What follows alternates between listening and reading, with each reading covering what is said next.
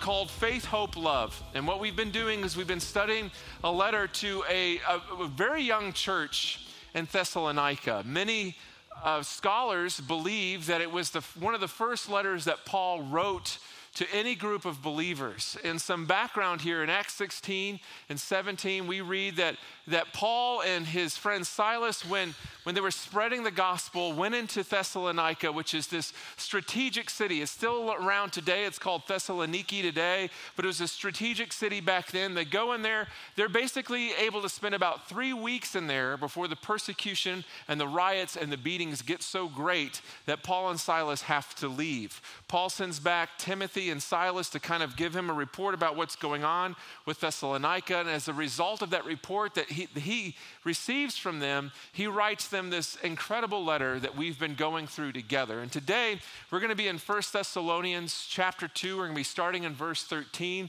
I'm kind of going to read our passage for us before we study it together. So it says this: "And we also thank God constantly for this, that when you received the word of God, which you heard from us, you accepted it, not as the word of men, but what it really is, the word of God, which is at work in you believers. For you, brothers, became imitators of the churches of God in Christ Jesus that are in Judea. For you suffered the same things from your own countrymen as they did from the Jews, who killed both the Lord Jesus and the prophets and drove us out and displeased God and oppose all mankind by hindering us from speaking to the Gentiles that they might be saved, so as also to fill up the measure of their sins, but wrath has come upon them at last." So we're going to be talking about some pretty important things today, some pretty important theological things. But what's happening in Thessalonica is the gospel got there, a revival broke out. They began to live the way that Jesus asked them to live. They received the word. They accepted the word. It changed their lives. It didn't just change their lives, changed their families' lives. It turned the entire region upside down, and it changed history as we know it. And the truth is that same gospel is the gospel we're talking about today, and it has that same kind of power. It will change you. It will free you up. It'll forgive your sins. It'll make Jesus the center of your life. It'll change your family. It'll change this community, and I believe it can change history as we know it. And that's where we're being challenged. The first week we talked about how this faith, hope, and love that they showed was changing everything, that it was influencing the regions around them. We've talked about our fruit and how important it is that we're not just a people that let our fruit rot on the ground, but we express that fruit, that we have the boldness to kind of share our faith. And once we do share our faith, some interesting things happen. And unless you have what we're going to call a good theology of suffering, you can be very confused. And so what's happening in Thessalonica is they've become very confused. And what we're talking about today is that you can endure suffering, that you can trust God, that He's got the best for you, that He intends to use these things in great ways in your life. You might not feel Him moving right now in what you're going through, but He is there. You can trust Him, and He is always with you. And before we kind of study this passage, I believe that Paul is kind of tapping into what Jesus spoke about in Matthew 7. And in Matthew 5, 6, and 7, we know this as the Sermon on the Mount. And what Jesus is doing is giving what is one of his most famous sermons, and he's wrapping it up. And he wraps it up with this fascinating statement in Matthew 7, starting in verse 24. Jesus says, "Everyone then who hears the words of mine and does them will be like a wise man who built his house on the rock. And the rain fell and the floods came and the winds blew and beat on that house. But it did not fall because it had been founded on the rock. And everyone who hears these words of mine and does not do them will be like a foolish man who built his house on the sand. And the rain fell and the floods came and the winds blew and beat against that house and it fell. And great was the fall of it." What's interesting about this story that Jesus is telling these people is both of these people, the wise man and the foolish man, sustained and endured storms. hard storms, wind, rain. They were beaten. I mean, it was like an all-out, just everything was coming against them. But the only difference is one man, both of them, by the way, if you read it again, hear the word of God. And the difference is one person hears the word of God, accepts it, and says, I'm going to apply this to my life. Another person hears the word of God and says, this is clearly optional. This is clearly just somebody's opinion. I'll do what I want with my hot body. And what they decide to do is build their house as close to the beach as you possibly can, on the sand. And they wake up every day, you can imagine, with the best view. They open the door, and when they leave the house, their toes are in the sand. That's pretty amazing. That's awesome. And they're thinking, look what I've got. Look how beautiful this is. I fall asleep to the waves every night. Good thing I didn't listen to that Jesus guy. He would have just said, this is all wrong. And sure enough, the storms come like they always do for all of us. And that person is wiped out because they did not listen to what the Word of God says and do what it says. The storms themselves are inevitable, and you need to be ready. You need to be ready for those storms because they come for us all, and you can't prepare in the moment. I know this from growing up in South Florida. You cannot prepare in the moment. When a hurricane comes, you can't be, this wind is rough. Let's board up the windows. You know how hard it is to hold a piece of plywood when the wind is going 45 miles per hour? And then you think you're going to go and get gas and groceries. All those stores are closed. You cannot prepare for the storm in the moment. You can't wait for a hard time to come and then be like, God, I'm going to do what you've asked me to do. I'm going to live my life in a way that is worthy of the gospel. We have to be in a state of spiritual readiness. And that is what Paul is trying to get across. That's what we see in this story. That's what we're reminded of. So we have to be in a place of always being spiritually prepared. So how do we do that? How are we spiritually prepared? And with that in mind, we're going to get back into our passage for the day.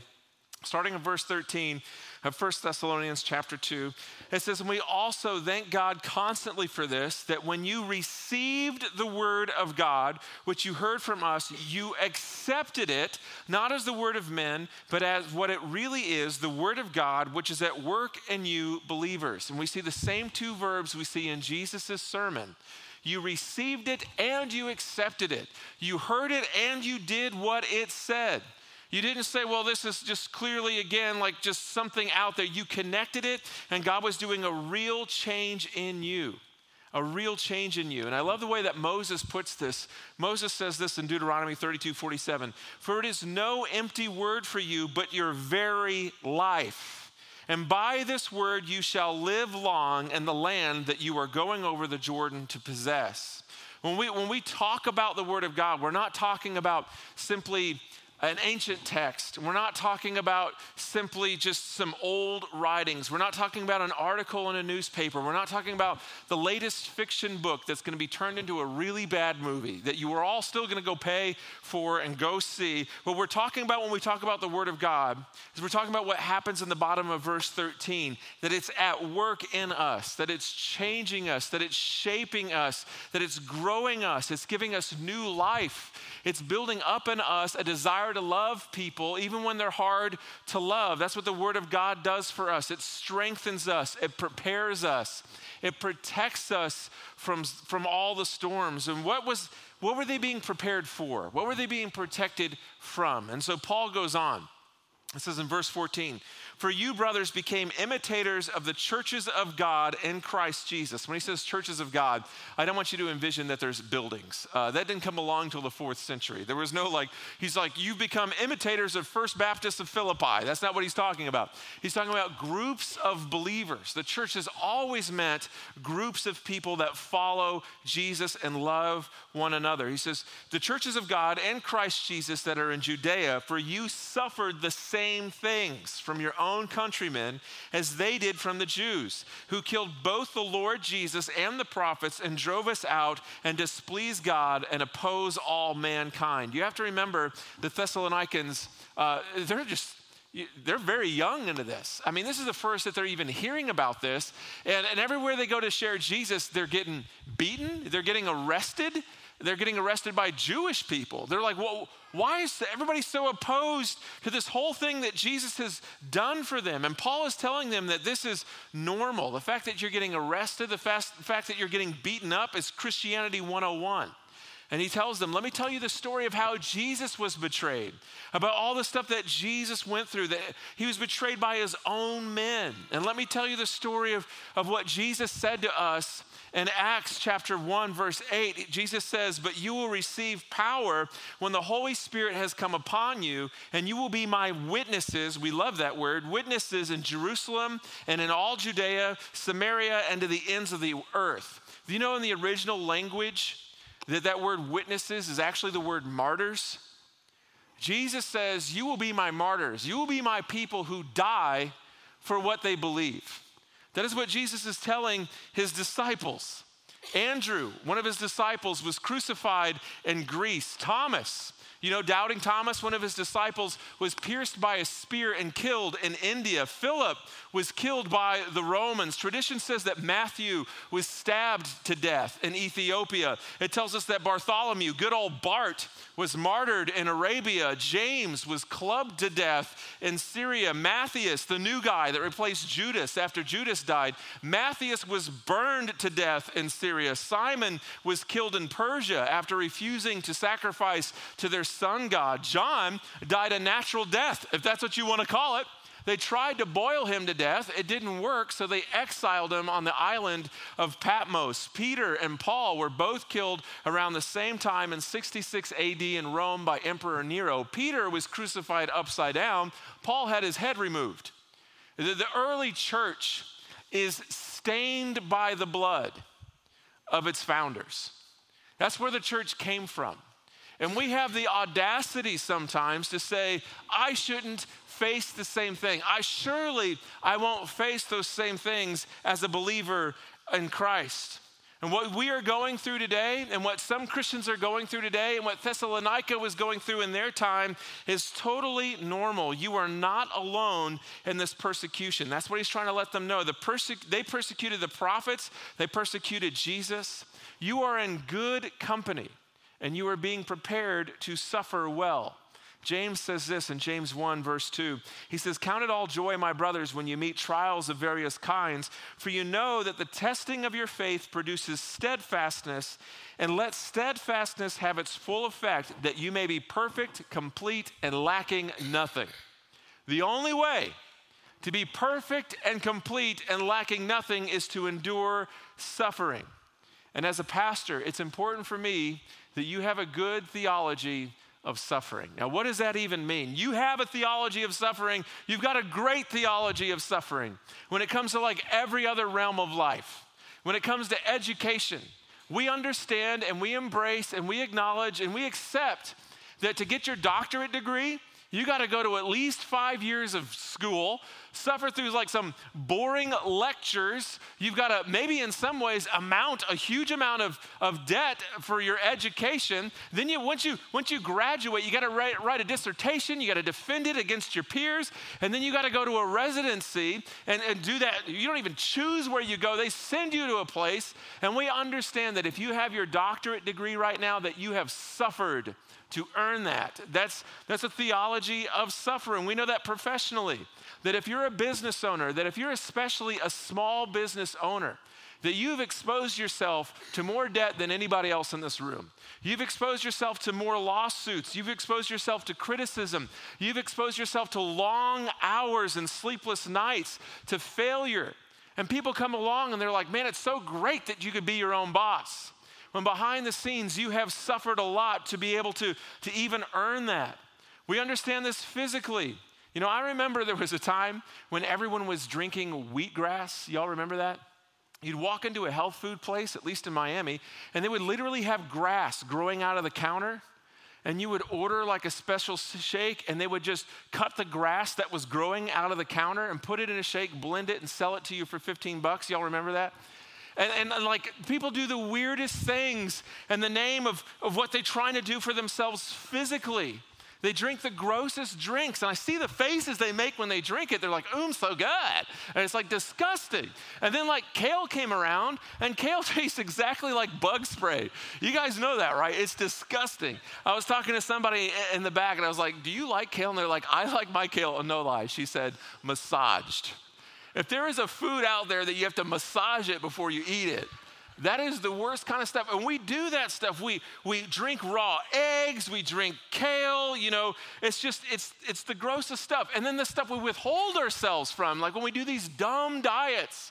I'm on the baby food diet. You know, there's like these different things that we do. I know people who are literally ingesting tapeworms because of their diet. You guys are, let me just be clear. Some of you are suffering because you're growing. God's doing a work in you. Some of you are suffering because you're an idiot. Like, why would you do that? And there's a huge difference. And when we work out, it's kind of the same thing. You know, like there's a big fad now. I was asking somebody back, what is the health fad now? And it's cold plunges. Remember when we did the ice bucket challenge for ALS? People were like willfully doing that like 2 times a day. They get these giant ice buckets and they sit in it and they're like, for the glory of my body. And then they get out. You know what I mean? We do crazy things. We suffer for ourselves. We work out. I work out with Joel. Well, I try to, like basically 5 days a week. And when I get there, it's the worst thing. He gets so much joy out of seeing me suffer. His face is like, yes. And he's like, my daughter helped me plan this. I'm like, clearly a child came up with this. And he's like, got these stupid workouts. And the whole time, like the more I grumble, the bigger his smile gets. I'm like, I hate you. I hate this. And for the love of God, would you just put your shirt back on for everybody, especially me, but everyone just, come on, man. And so we do this. We understand. But the reason is I have goals. I don't want my children to have to take care of me one day because I refuse to take care of myself today. And I have to suffer to earn that. And we understand that there's some suffering involved when it comes to growing in all those ways naturally. We understand that naturally. In the natural world, you have to prune plants. You have to cut off branches so they'll produce more fruit. Friday, I had coffee with somebody that works for Tiger Vineyards.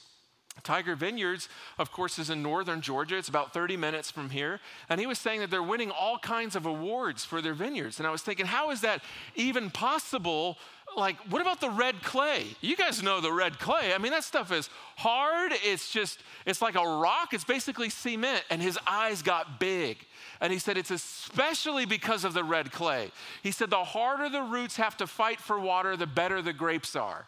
He said, the soil in Tiger, Georgia is just like the soil in Providential, France.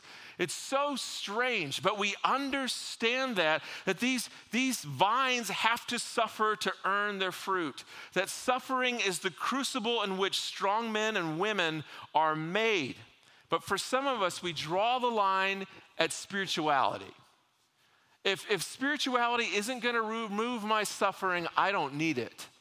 And if I follow Jesus, then that means that everything should be rainbows and butterflies, that I should be healthy and wealthy, and that all my obstacles should be removed from me. When the truth is, when God steps in, he puts purpose in that pain. He wastes nothing. He comes along and says, there is pain that you will endure in this world, but I will not waste it on you. I'm going to be growing something in you and through you. But we think following Jesus must mean that I have zero problems. When the truth is, following Jesus doesn't mean you skip the storms of life. It means that you will survive them. And you can survive them with your relationships intact. You can survive those storms with your faith, hope, and love intact. You can survive those storms because God is with you and there's a purpose in them. Paul says in 2 Corinthians 4:8, we are afflicted in every way but not crushed, perplexed but not driven to despair, persecuted but not forsaken, struck down but not destroyed, always carrying in the body the death of Jesus, so that the life of Jesus may also be manifested in our bodies. For this light momentary affliction is preparing for us an eternal weight of glory beyond all comparison. This life is just an endurance race. That's what it is. But having God with us means we will survive.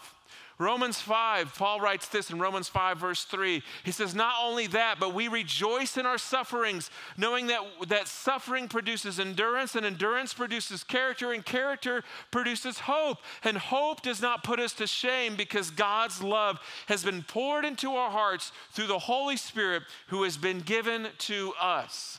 We're promised two things when we follow Christ. We're promised peace with God. I have peace with God, an obstacle-free, barrier-free relationship with God. I don't need a mediator. I don't need a priest. The Bible says if I follow Jesus, I am a priest.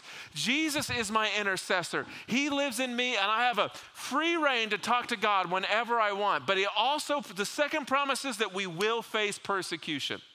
That's going to happen. If you're actually following Jesus, you're going to face persecution. And my question is, are you too comfortable to be willing to grow?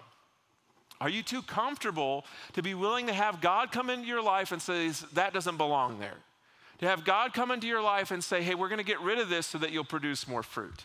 To have God come into your life and say, I'm sorry, but you're going to be facing the same storms as everyone else. The difference is, watch how I mean it for good.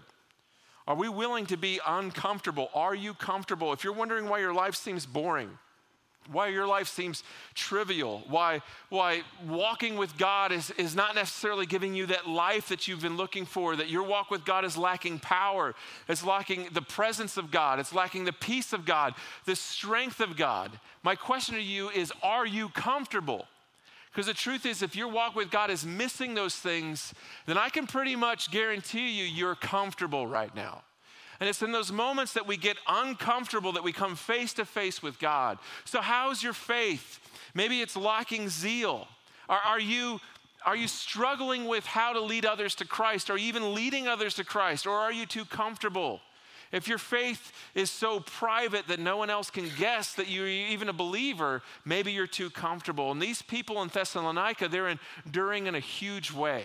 And Paul is pouring into them this theology of suffering and leaning into the Word of God, finding strength in the Word of God so that they can endure these storms and the persecution that's coming their way. In verse 15, he says, he's talking about those who have basically hindered mankind. He says, who killed both the Lord Jesus and the prophets and drove us out and displease God and oppose all mankind by hindering us from speaking to the Gentiles that they might be saved. So as always to fill up the measure of their sins, but wrath has come upon them at last. When it comes to suffering, especially at the hands of others, nothing feels better than getting your revenge. Nothing feels better than vindication. Man, if you come at me and you harm me, I cannot wait to harm you. But when we see persecution in the Bible, the hard part about persecution in the Bible is what we see is endurance, not vindication. It's not all about us getting our revenge in the end. It's about us enduring. We see turning the other cheek, not dropping a people's elbow on people for the things that they're doing to us. Jesus went as far to say that we should love our enemies and that we should pray for them. That's what God intends. Vengeance is the Lord. So how is this encouraging to us? How can we be encouraged through this? In three ways. First of all, you are not alone in your suffering. If you talk to any Christian, any believer, any mature believer, you'll begin to see that their path, their walk had a lot of suffering in it, a lot of endurance in it. And they will tell you, I will tell you, I would not trade any of that pain for the person that God has made me through it. I wouldn't trade it. I wouldn't go, God, I'd rather not go through that pain. Let me just go back to being that immature person. But every Christian that you see, this room is filled with people who want to encourage you because they've been there before. You are not alone in your suffering. And what our enemy wants to do is he wants to keep you isolated. He wants you to keep you alone so he can continue telling you lies, continue telling you that the reason why you're enduring suffering is because you're a bad and horrible person, is because something is different from you. But look at all these other people. Everything is awesome with them. What's wrong with you? But when you get in a group of people, you begin to realize that you are not alone in your suffering. And number two, the Word of God will strengthen you. God's word is like that food. It's like that shake that we drink. It's like the cold plunge. It's like the massaging of the kale. We do all that stuff for our physical bodies. Jesus talks about God's word like it's a meal. I have food that you don't even know about. We have this meal that we get to partake of every day and every moment. It fills us up and nourishes us, and it prepares us for these storms. The Word of God will strengthen you. And number 3 is that you can trust God. David says, although I walk through the valley of the shadow of death, my God is with me. That you are not alone, that God is working in this suffering, working in this pain for a purpose. It's the same that comes to us all, living in a fallen, broken, dark, confused world. It's going to come at you. But when it does, you can trust God and what He's doing in that. Listen, storms are coming in your life. Some of you have been through some significant storms, and you've got some shingles missing, and you've got water damage, and we can all see it from here. There's some marks in your life that show that you have endured the difficulty of life. But whether it's marital issues, whether it's been job issues for you, whether it's been health issues, or maybe even addiction issues, some of us in this room have experienced suffering. And following Jesus in our culture is not going to get easier, it's going to get harder. That's why you must be prepared. Being a Christian is not going to be easier, it's going to be harder, but you can be encouraged. In the 4th century, Emperor Constantine made Christianity the official religion of Rome. And Emperor Constantine started putting a lot more emperor, but put a lot more kingdom, earthly kingdom, into a lot more empire into Christianity than what it needed. He started building these giant cathedrals on the bones of martyred disciples. Started building these giant structures on top of them. And instead of Christians flourishing in this grassroots disciple-making process, they started building buildings and forgot why it was the gospel in the first place. And what they started to do is they forgot that life on life, winning people to Jesus through a relationship and sharing of the gospel and doing life with each other in discipleship was what they were supposed to be doing. Instead, they became architects. They became power mongers. They became persecutors themselves. When Pope Urban II did that first crusade out there, just wiping people out who weren't believers. And we started building cathedrals and not building culture. And we lived in a haze of being Christians without persecution. It was like we were lulled to sleep by being Christians without persecution. And I'm thankful for that, but somewhere along the way, Christianity became something you could be. You could be a Christian without being personally devoted to Jesus. It just started happening. I can be a Christian without being personally devoted to Jesus, and that day is over. We are raising the first post-Christian generation in history. The first generation in America that will know more people who aren't Christians and in fact are antagonistic against Christians than they will know people who are believers. That's the generation what we're raising right now, and to be honest, I'm really excited about that. I'm excited about that because that's when the church flourishes. That's when revival begins to happen. That's when those things that we're beginning to see and kind of see signs of start happening. When the church hears the word of God, receives it and accepts it and is prepared for the storm. And when that storm brings fruit, that fruit is so much stronger. We're not raising a soft generation of Christians. We're raising a strong generation of Christians, humble, resilient, peaceful, loving, abided, that are rooted in Jesus and prepared well. We're raising that kind of generation. When you can talk about Jesus when you have cancer, you can talk about Jesus even through the cancer with joy and tears in your eyes, not tears of sadness, but tears of a hopeful reunion. That's when Jesus becomes real to other people. When I show up to celebrate recovery on Monday nights, when I go to a graduation at Men's Challenge of the Smoky Mountains, when I hang out there, I see people whose lives were in shambles, who lost every single thing that they held dear. It was all destroyed because of the pain of addiction, but by God's grace, with one claw mark at a time, they're pulling themselves out of the pit by the power of the gospel that has made them new. And they cannot wait to tell people about what Jesus is doing in their life. That kind of faith is the kind of faith the people of Thessalonica were living because they heard the word of God and they did what it said. Their house was built on the rock, and no wind, no storm, no beating would ever shatter what God was doing. It could not destroy it. And I want that for my life, and I want that for your life. And my question for you is, are you ready for that kind of storm? Are you ready for that kind of storm? And that depends on us. That depends on your devotion to Jesus Christ. That depends on your time with God. When it's not just a Bible anymore, when it's the Word of God. When we live by the Word of God. Let God's word be true and every man be a liar, is what Paul says. If we're willing to live that way, because the days of cruise control Christianity are over.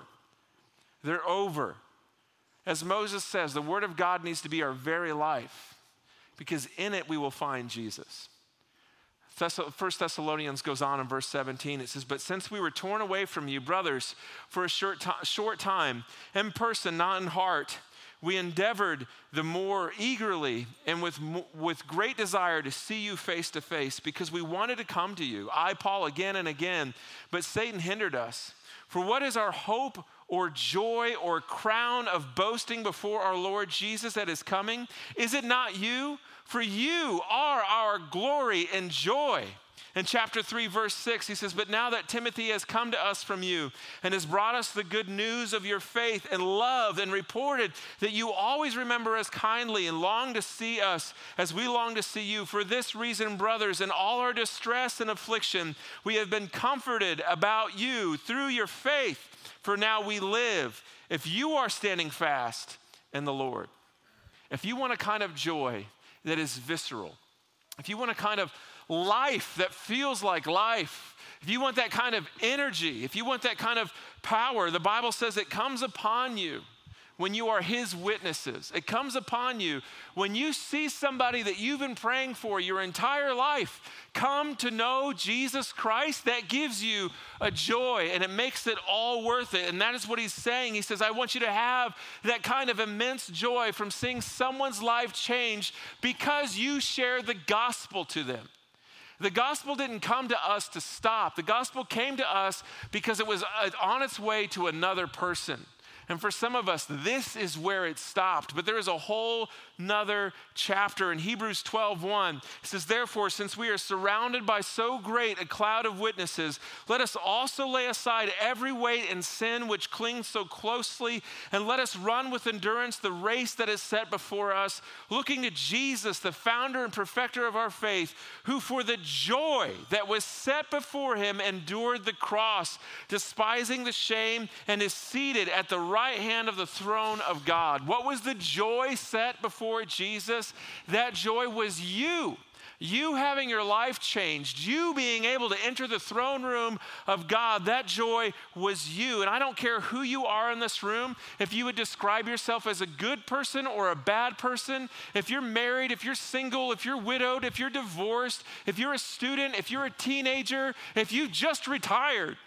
Whoever you are, God loves you, and he's written you a love letter because he loves you that much. And it's hard for us to believe or imagine, but God delights in you. The Bible says he rejoices in us, that in Christ, God is thrilled with us. The Bible tells us that the only reason why we love is because he chose to love us first, because he loves me. My soul and my life now has a purpose. I now have dignity in Jesus Christ, and I believe that he will finish what he started, that I am a new creation, that the old is gone and that the new has come, that he will not hold your sins against you when your soul rests in him.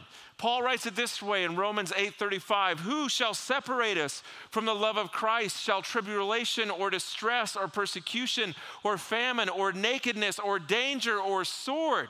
As it is written, for your sake we are being killed all the day long. We are regarded as sheep to be slaughtered. No. And all these things we are more than conquerors through him who loved us. For I am sure that neither death nor life nor angels nor rulers nor things present nor things to come nor powers nor height nor depth nor anything else in all of creation will be able to separate us from the love of God and Christ Jesus our Lord.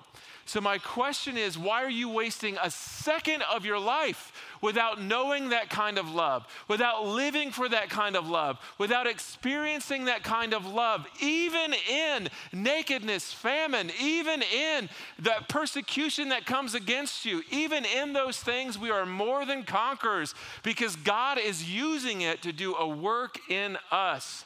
And it's time for us to stop being so comfortable and begin embracing embracing and enduring the storms of this world for the sake of the gospel of Jesus Christ, for the joy of seeing someone we know or love, lives being changed. Let's pray together. Father, I am so grateful for this work. It's hard to say at times. It's hard to say in the middle of it. But God, we are so grateful for those hardships in our lives, those things that we would never have chosen for ourselves, but you chose for us, and it changed us. It shaped us. It made us a better person. It made us more like Jesus Christ. God, I pray that we would be a church now more than ever who are prepared to weather the storm. And when we're in the middle of that storm, we won't be ashamed by it, that we'll get around other believers, that we'll be encouraged that they're weathering this storm as well. And God, that we would have the joy of seeing that pain has a purpose, that in that pain somebody heard and saw my testimony and the joy that I have in the middle of it and decided they wanted some of that and gave their lives to Jesus Christ. God, make us a people that burn with a desire to see people come to know you. Make us a people who suffer well. God, I pray for that person in this room who for the very first time is hearing of the plan of God, the joy of following God, the love that you have for us. God, I pray that they would decide in this moment, I don't want to live the rest of my life not knowing that kind of love. And in the sincerity of their heart, they would say right now, Father, I'm a sinner in need of a Savior. God, I want to turn from my sin. I want to run to you. I'm tired of living the way this world has asked me to live. I want to endure the storm, and I want to do that with you. God, I pray in this moment that they would ask you to forgive their sins, that they would give you their life, that they would believe that what Jesus did on the cross was for them, that he died in their place. God, I pray right now that they would believe that Jesus rose from the grave, conquering sin and death, and a plan for them. God, I pray that you would surround them with a love that cannot be stopped. God, we're so grateful for New Life and the work that you're doing in this church. We pray all these things in Jesus' name. Amen. Can we give